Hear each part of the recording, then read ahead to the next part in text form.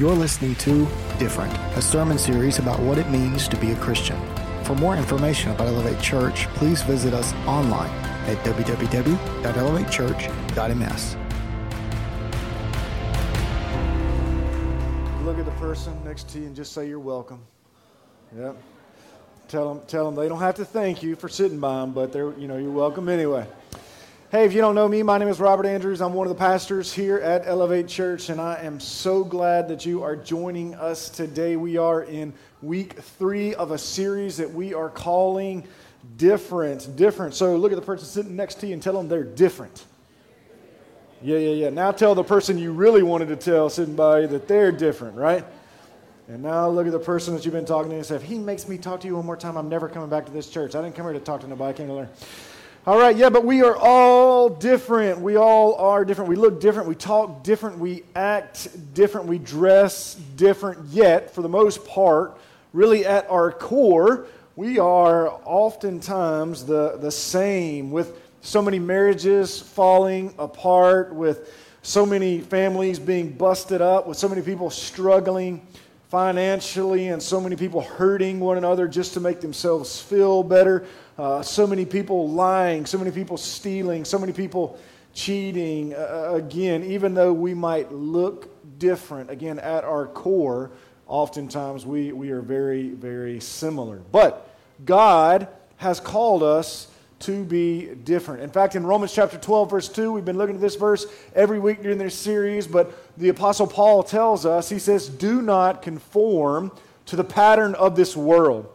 He basically says, do not be like this world. Do not be like everyone else. He says, be different. Do not conform to the pattern of this world, but be transformed by the renewing of your mind. Again, we are supposed to be different. So in this series, what we've been talking about is several of the differences that God would have us to have. We started the series off by talking about how we're supposed to have a different kind of faith, how everybody who lives in this world, no matter what their religious preference is, they have some level of faith. But our faith as followers of Christ is to be different. We put our faith in Christ, and because our faith is in Christ, we listen to Christ. We follow Christ. Again, our faith is in Him.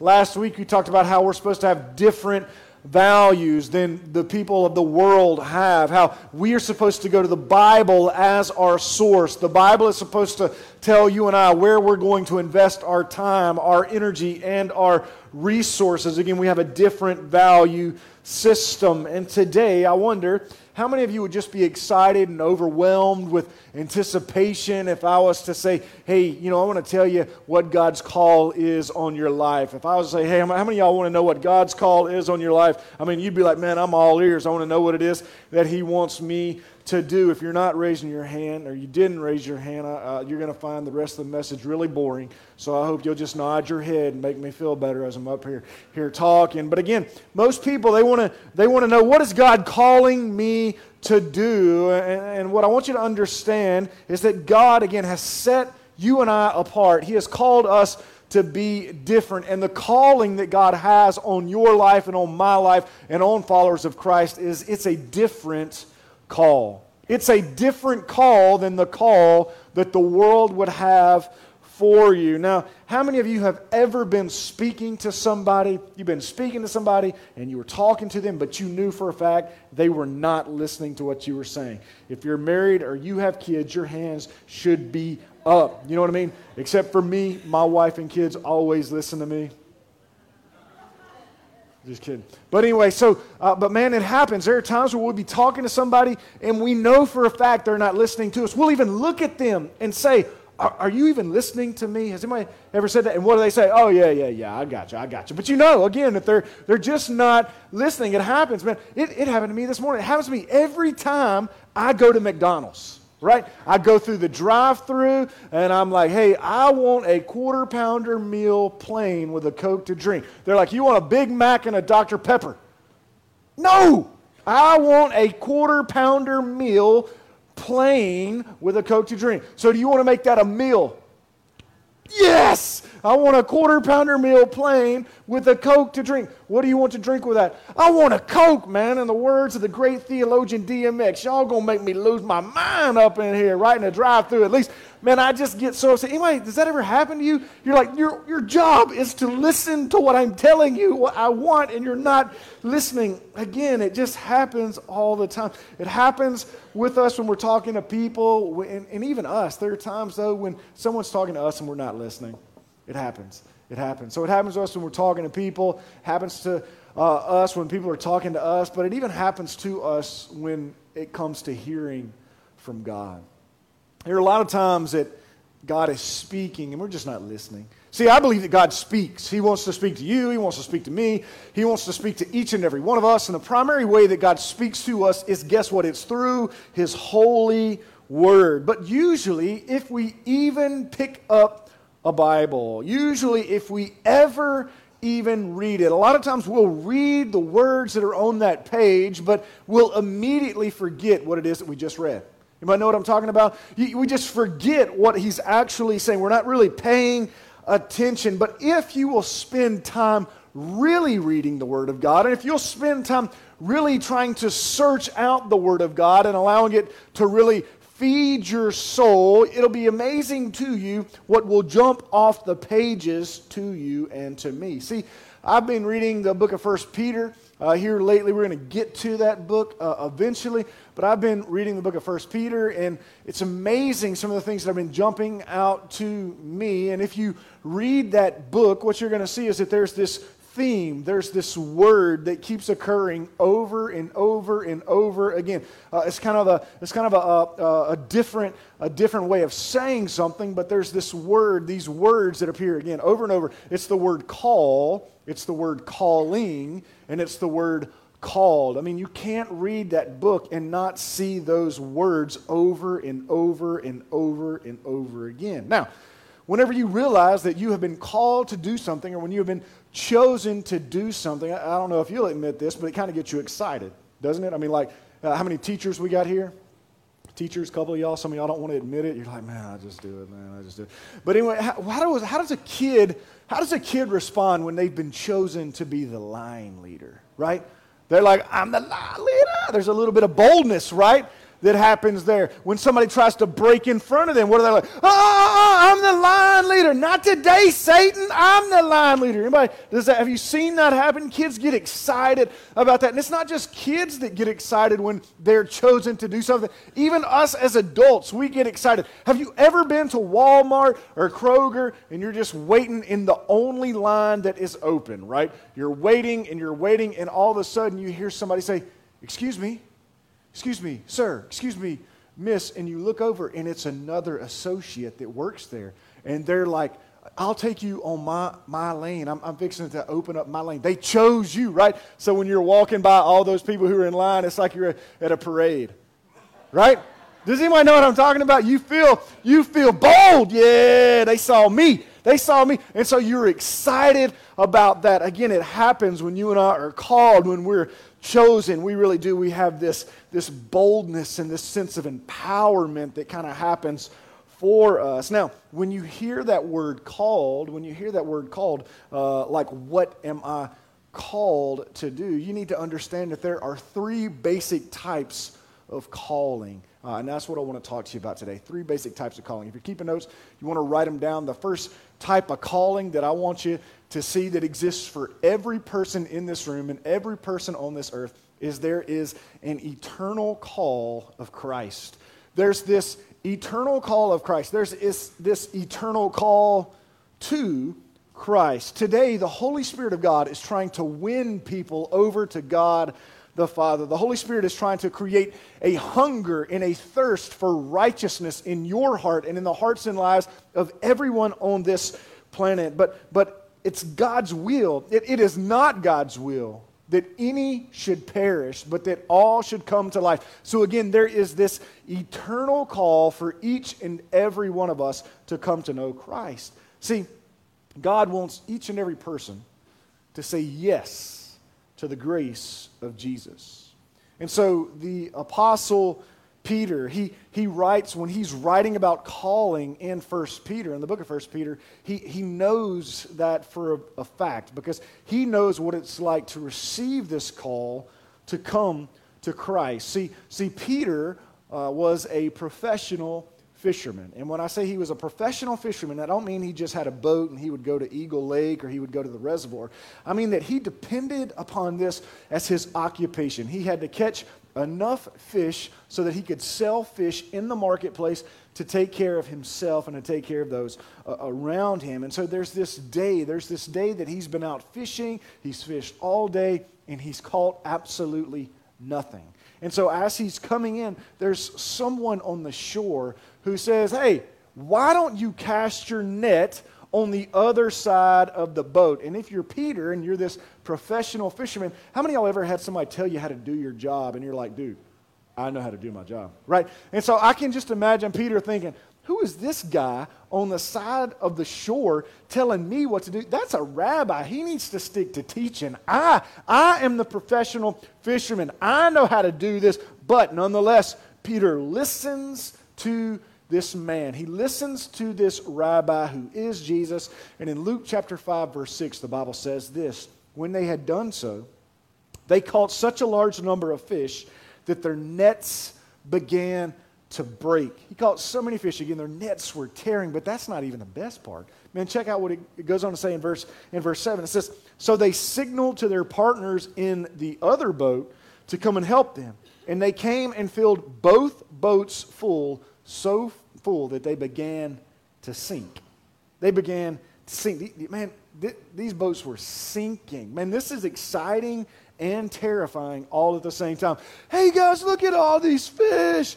Oh no, we're sinking. I mean, can you imagine being in this situation there? Again, it's exciting, it's terrifying. So Peter knew, man, this wasn't just a great day on the water. This was a miraculous catch. This wasn't just a great day. It was a supernatural day. And so Peter looks at this rabbi, again, whose name is Jesus, and he says, sir, go away from me, because I am a sinful man.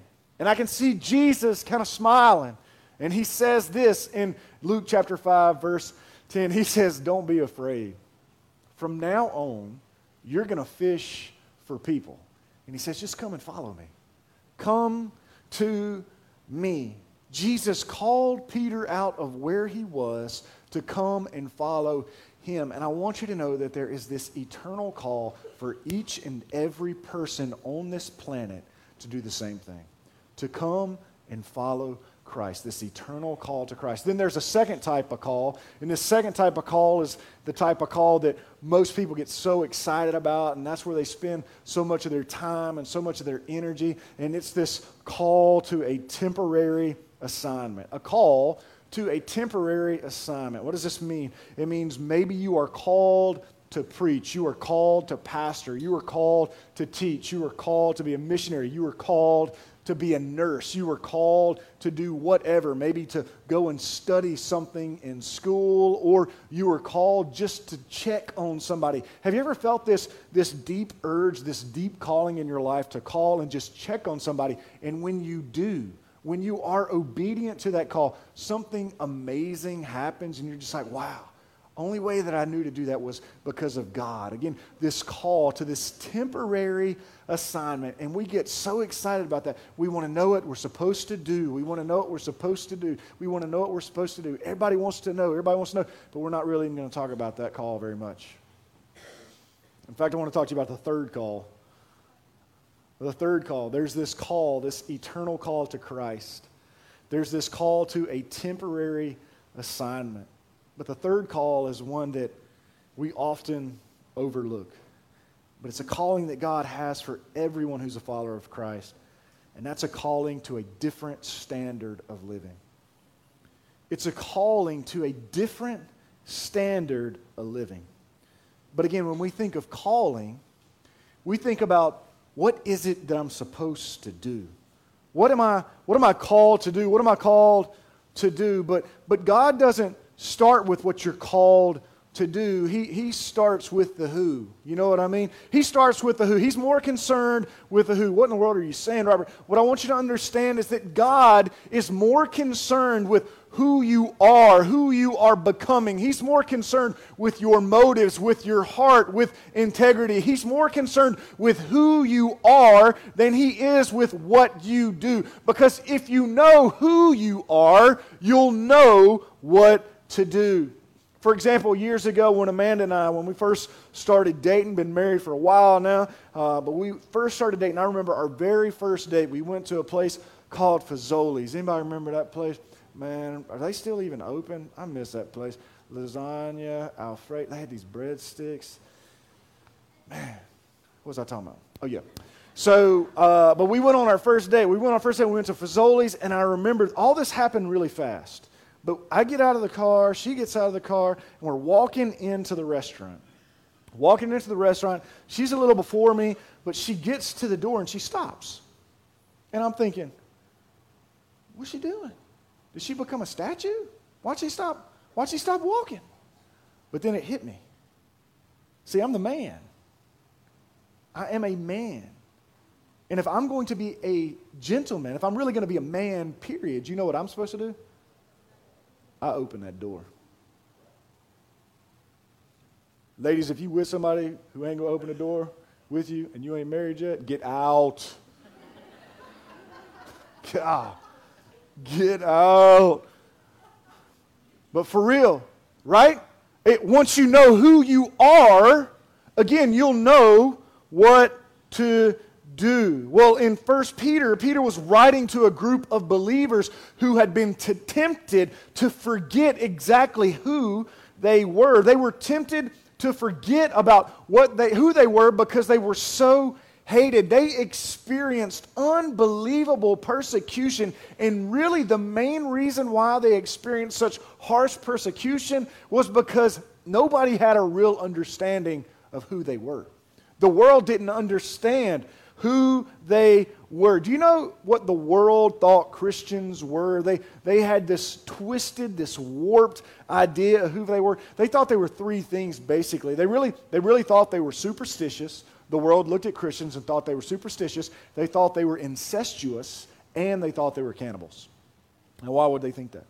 Well, first they thought they were superstitious because there were these signs and wonders that kept happening, you know. And so they thought they were just magicians making all this crazy stuff happen. Then they thought they were incestuous because Christians at the time, they had these things called love feasts.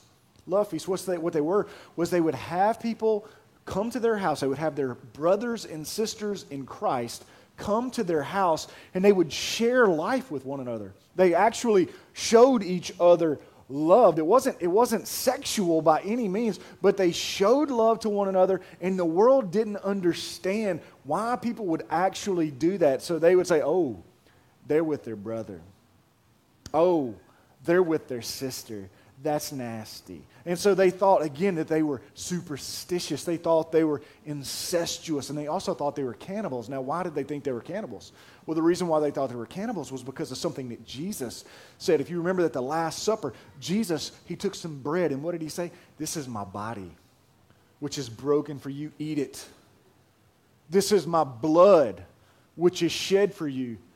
Drink it. And so that's what the world thought about these believers. They completely misunderstood them. And so in 1 Peter, before Peter tells them what they are called to do, he starts by reminding them actually who they are. I want you to see this in 1 Peter chapter 2, starting in verse 9. He says this, "But you are not like that. You're not like what people say. You're not superstitious. You're not incestuous. You're not a cannibal. You're not what people say about you. You are a chosen people. You are a royal priest, a holy nation. Who are you?" Here's what he says. You are God's special possession. For those of us who are here today and we are in Christ, we are followers of Christ, I want you to understand that you are chosen by God. You are a royal priest. And this would have meant so much for these first century Christians because they had tremendous respect for the priesthood. Basically what Peter was saying is that you are all ministers of God. Even though you haven't had formal education, even though you haven't had formal training, you are a member of the priesthood. And they would have been so excited because that meant that they were filled with the same Holy Spirit that raised Jesus Christ from the grave, man. And they knew they were called to make a difference in this world. And something else that would have encouraged them was they would have realized that they weren't alone. They weren't alone. They were part of a holy nation. A nation of people. They were part of a kingdom. The kingdom of God. This world was not their own. They were a part of something bigger, something broader, man. Their bodies didn't even belong to them. They belonged to God. God had bought them with the precious blood of Jesus Christ. Again, they literally were His possession. They belonged to Him. And so since they belong to God, Peter goes on to say this, as a result, you can show others the goodness of God. For He called you out of darkness and into His wonderful light. What's Peter saying? He's saying you've been transformed by Jesus. You've been chosen. You're no longer in darkness. Instead, again, you are in His wonderful light. You've been set apart. You are called. So Peter, again, he's talking to this first century church. And he says, look, you're called to represent Christ in a world that doesn't understand you. And this world that's very skeptical. You're called to represent Christ. And that's the same call for you, and it's the same call for me. We're called to represent Christ to a world that doesn't understand Christ. See, the world doesn't understand what we do. They may not say that we're superstitious or that we're incestuous or that we're cannibals or anything like that, but still, they don't understand. They look at Christians, and you know one of the things that they say about Christians? Oh, they're just a bunch of hypocrites.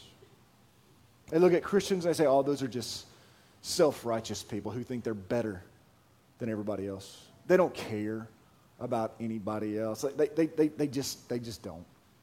That's what the world says about followers of Christ. And the sad truth is that there are many who call themselves Christians who live their life that way.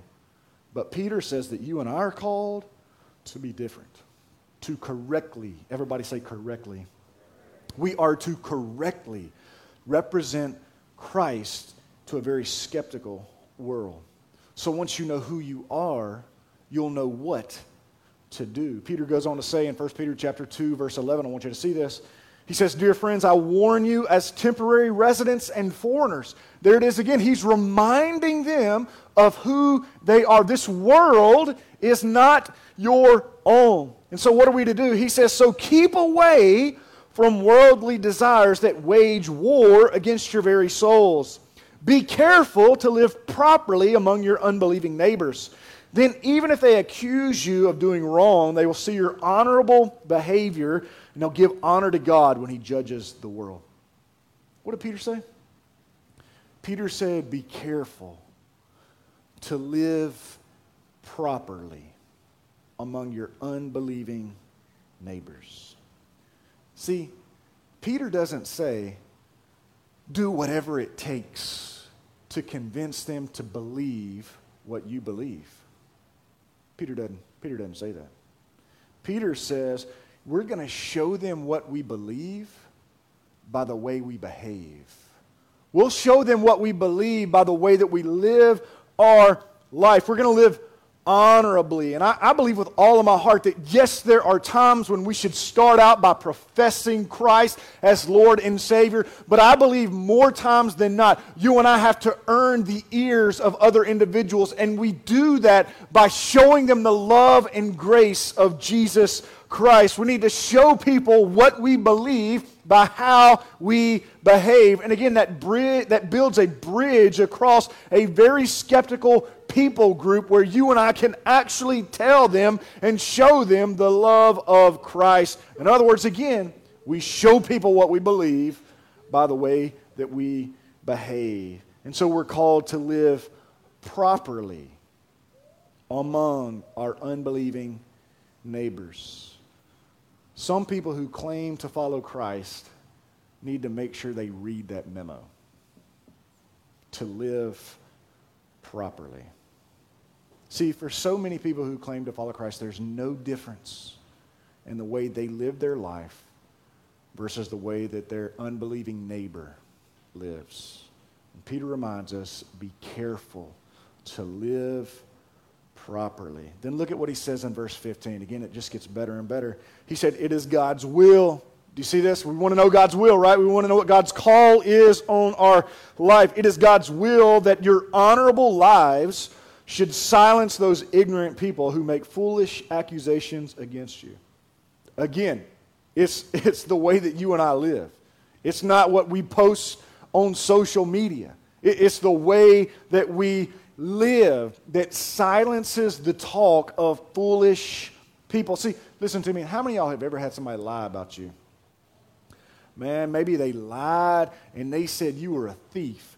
Maybe they lied and said you were a liar. Maybe they lied and said that you were a bully. Maybe they lied and said you were a drug dealer. I don't know. The problem for so many of us is that it's easy for others to believe the lies they hear about us because we're not living very honorable lives in the first place.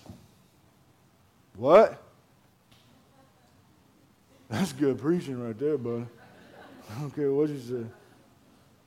So what I love about this verse is that Peter doesn't say, hey, when people lie about you, you need to try to defend yourself. He doesn't say that because that's what I used to do.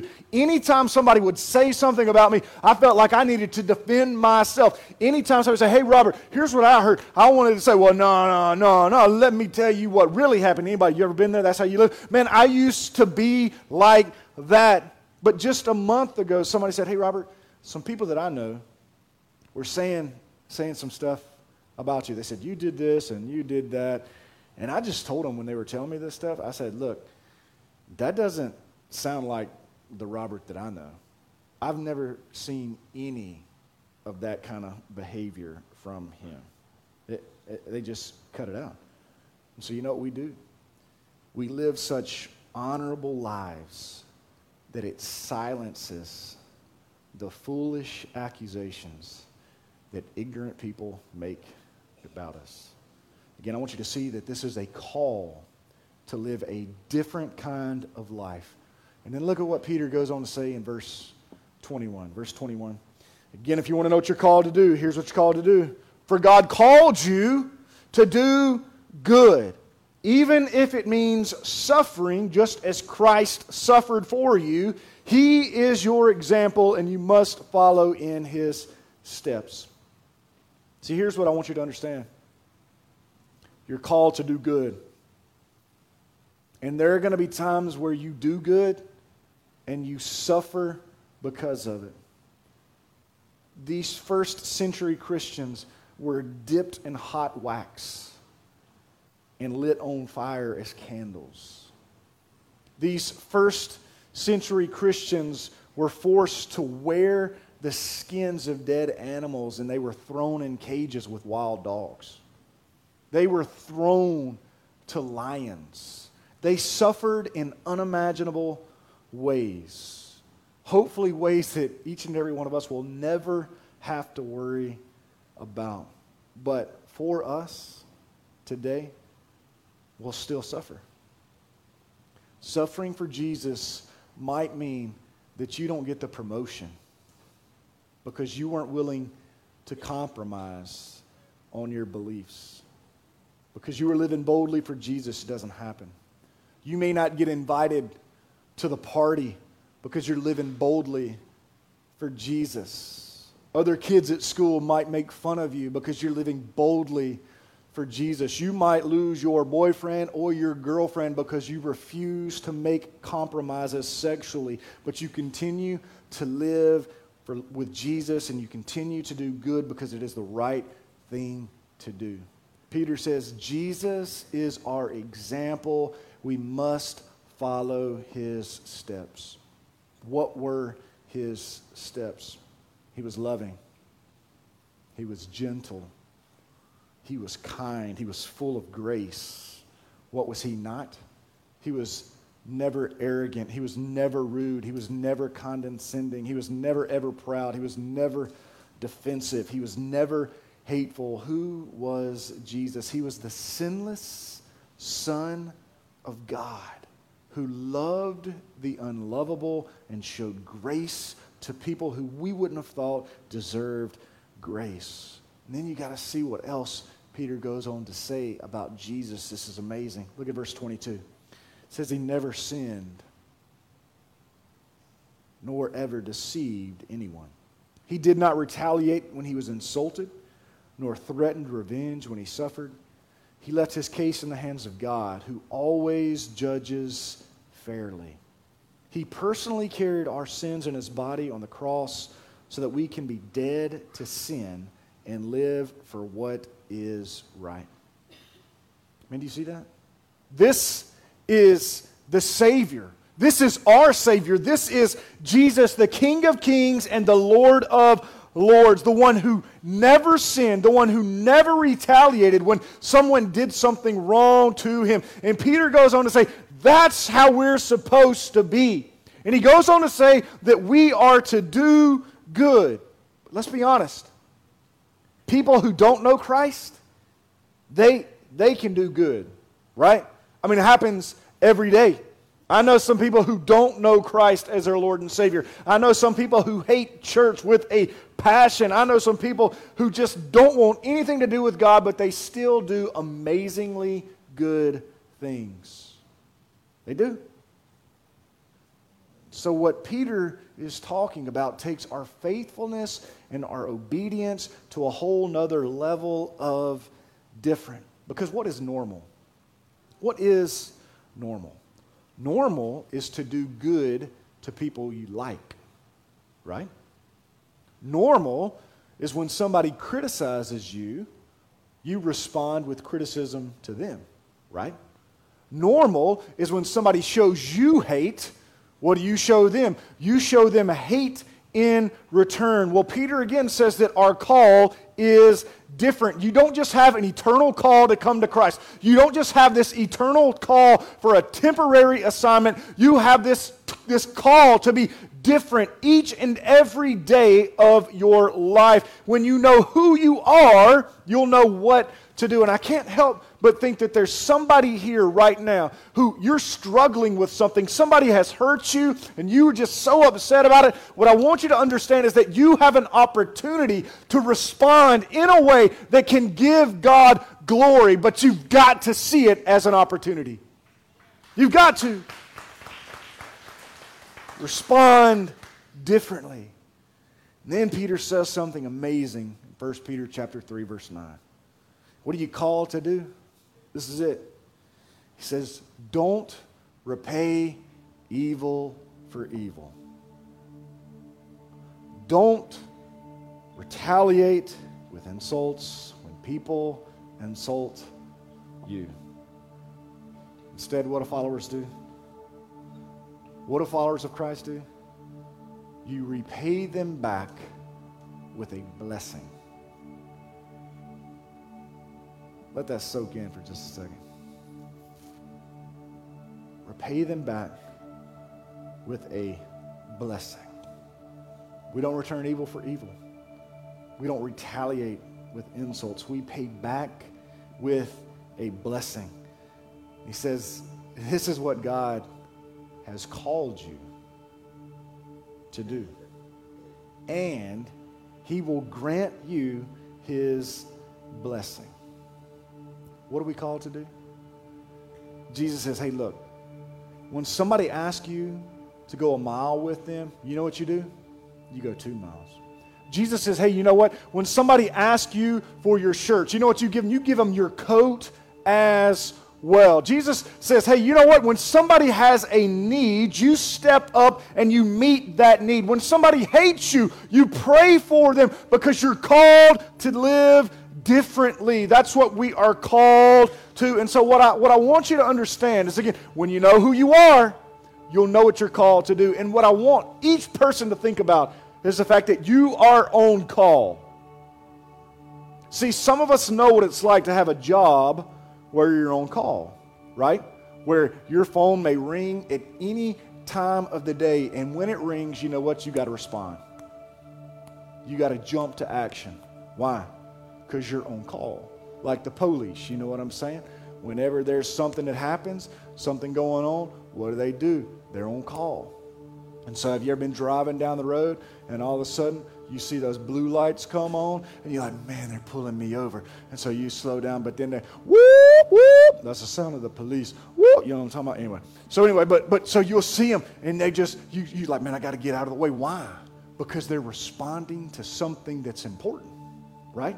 They're on their own call. They've got something important to do. Well, what I want you to understand again is that if you are a follower of Christ, you are on call. You've got something very important to do. That means when you go to the grocery store and you see somebody who has a need, you enter the grocery ministry. You know what I'm saying? Because you are on call. When you go to work and there's somebody who's struggling and having a bad day, you know what you say? I'm going to be the one that encourages them today because I am on call. When you see somebody who just has any type of need, you say, you know what? God's called me to be a servant. I'm on call, not just a call to come to know Christ, not just a call to a temporary assignment, but this call to live my life differently. We are on call.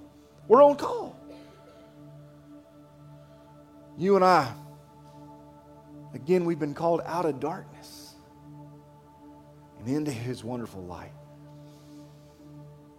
And the darker it is, the brighter the light will shine. You're called. You're called. Are you on call? Are you on call? When you know who you are, you'll know what to do. So with every head bowed and every eye closed,